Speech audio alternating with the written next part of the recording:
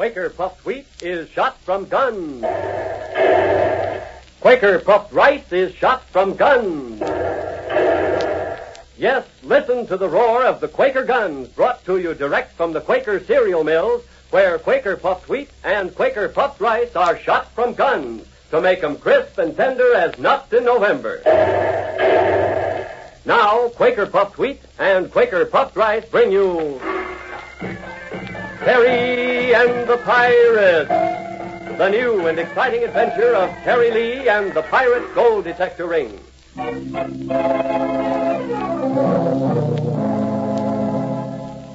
Con, I owe it to the memory of my father to save his name, to find his murderer. And for the first time in my long search for the ring, I've got something to go on, thanks to you. Let me get back to Shanghai. Let me see Turnbull, and I promise... No, son, you shall not get away. But why, Con? Why? This is the fateful hour in the destiny of the coast of Nankai Feng. Unless the gold detector ring is returned before the new moon rises, and we are thus able to ascertain whether this is the true idol, the ancient curse of Ping Yang shall fall upon us all, and all our people will die. I respect what you've said, Con. I realize the importance of your problem, but why do you insist I have the ring? Isn't it obvious Turnbull has it? Didn't he promise to return it to you and then renege on that promise? Indeed, he promised to return it, and he would have done so if you and your friends had not intervened. He has told us distinctly, my son, that you have the ring. And you trust his word on it more than you do mine? Yes, because we know how important it is to you to have the ring. Of what use could it possibly be to Mr. Turnbull? I don't know, but I'd sure like to find out. You are deluding yourself when you question Mr. Turnbull's honor and integrity, my son. He is a great man, known and respected throughout the world for his kindness, his generosity, his philanthropy. We cannot doubt him, but we can doubt you. Mr. Lee, help us. Help us to save our province. We know you have the ring. Give it to us. You shall go free. Withhold it from us longer, and you shall pay the full penalty. Terry's 11th hour draws closer in the form of an unnamed but perilous threat which the Khan now holds over his head. Meanwhile, in a secluded tea room hidden away in one of the side streets of Shanghai... We'll have to make this meeting pretty short, friends.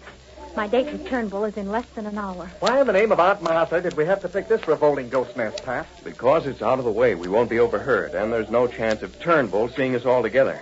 So eat your soup, Boston, and stop yammering, huh? Yes, Bob. Nice little stories in the papers, aren't they?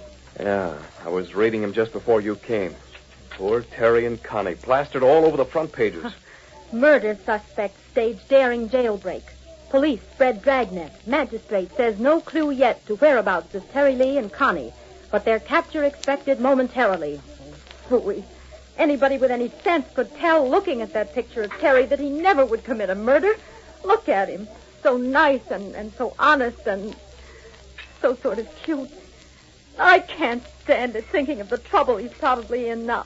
What are we going to do? I only wish we could remember the name of that province. Oh, it's a funny name, Pat. It's like Nanky Poo or something. Oh, fine. Somewhere in the province of Gilbert and Sullivan, no doubt. That should give us a hot lead. Okay, wise guy. If you're so smart, what have you two turned up since this morning that might be considered a hot lead? Well, not very much, I'm afraid. Pat, I'm kind of ashamed Now, of you. wait a minute. For practically 10 years now, Pat, ever since Terry was a kid, you've been running his life here in China, watching him like an old mother hen, ordering him around and telling him when he should brush his teeth and go to bed. And yet what happens? The first time Terry really gets into a jam, you just sit there and don't do anything. Mother Burma, may I have the salt, please? No. And as for you, Patrick, you'd better sit in the corner for the next half hour. You're right, Burma. I know I haven't been much of a help so far, but I'm doing all I can. We haven't exactly been sitting still, Burma. In fact, we did just a little sleuthing about an hour ago. Pat, will you stop jiggling that little box around? It makes me fidgety. Sure, sorry. Say, let me see that box. I thought you might be interested. Pat, it's a box of cough drops with an American label on it. Yeah. Where did you find this? In the house where Chung Fu was murdered? They ought to move that place to an amusement park. It'd make a first-class spook house. Do those little lozenges mean anything, Burma? Mean anything?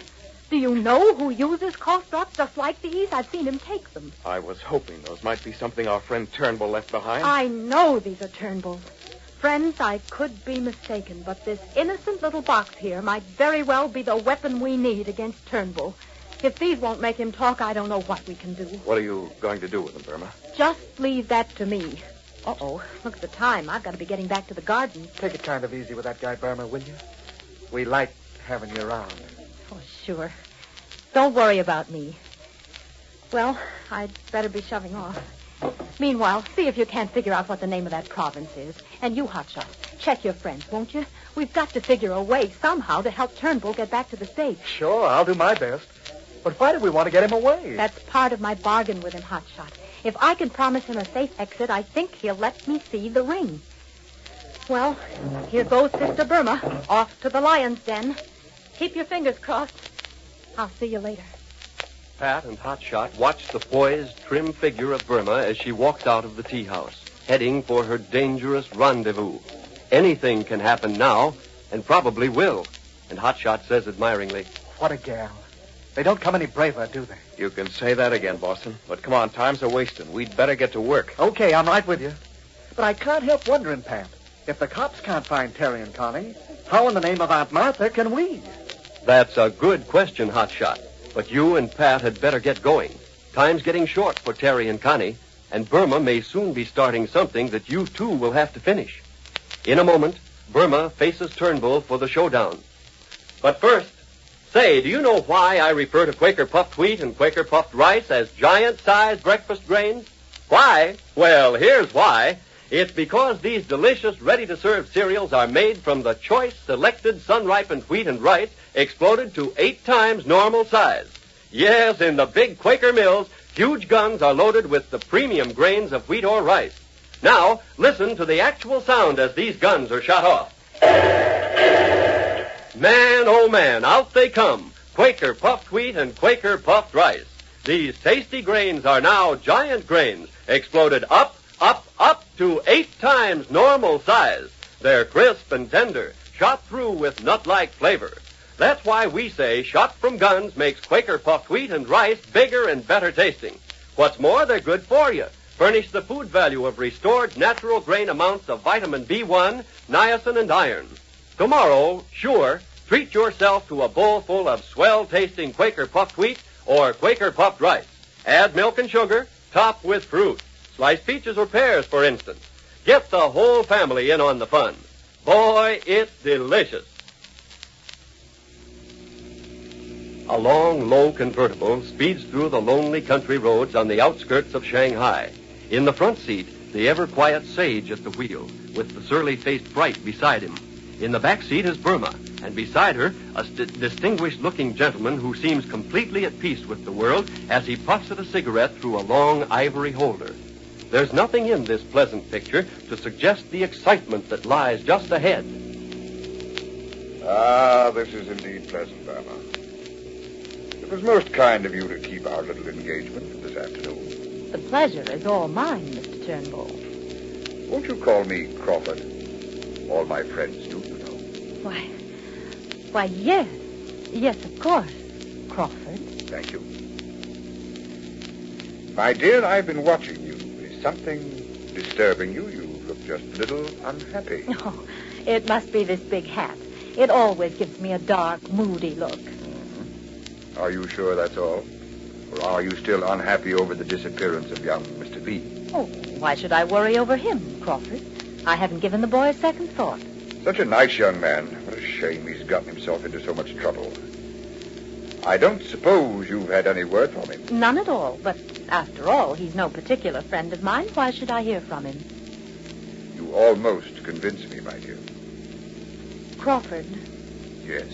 Not that I care, of course, but where was it they took Terry Lee? Can you remember the name of the province? No, I don't believe I ever heard of it before. Oh. Why do you ask? No reason. No reason at all. Just curiosity, I guess.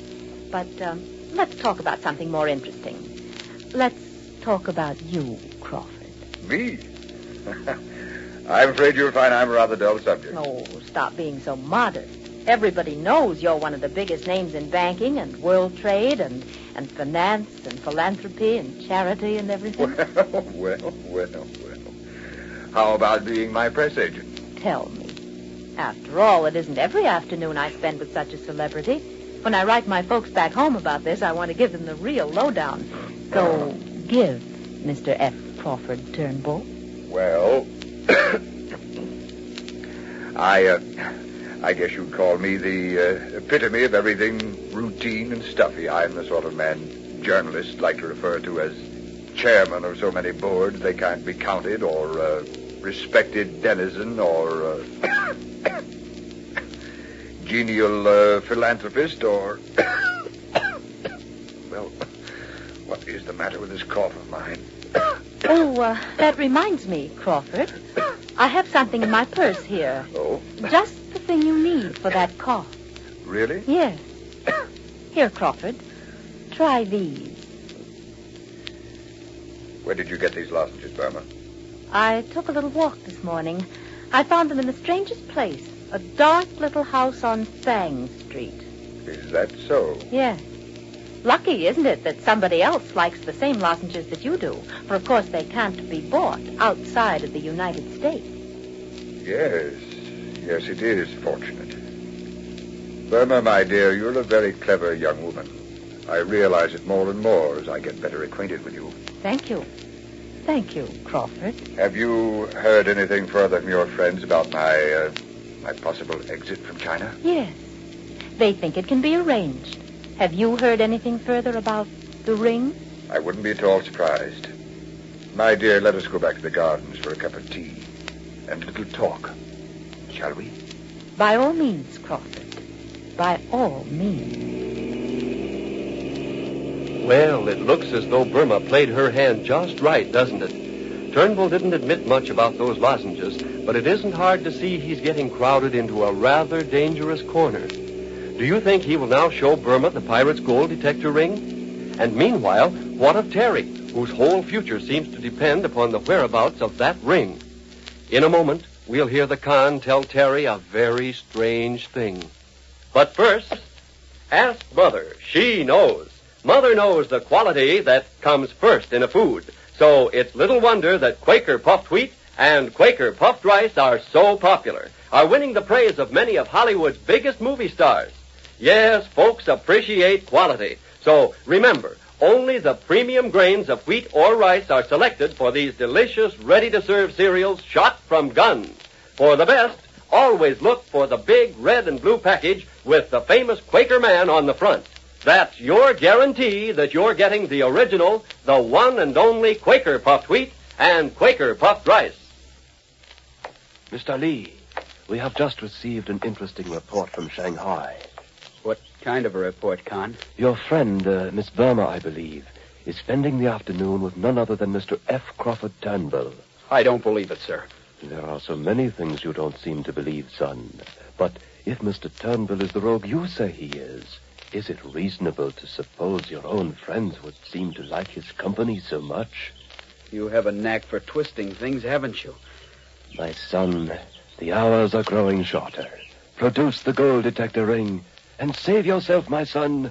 Save yourself.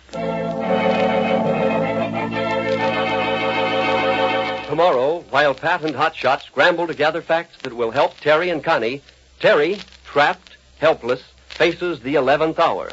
Listen tomorrow. Terry and the Pirates is written by Harrison Bingham and is brought to you each day, Monday through Friday, same time, same station. So listen tomorrow when Quaker puffed wheat and Quaker puffed rice bring you Terry and the Pirates. This is ABC, the American Broadcasting Company.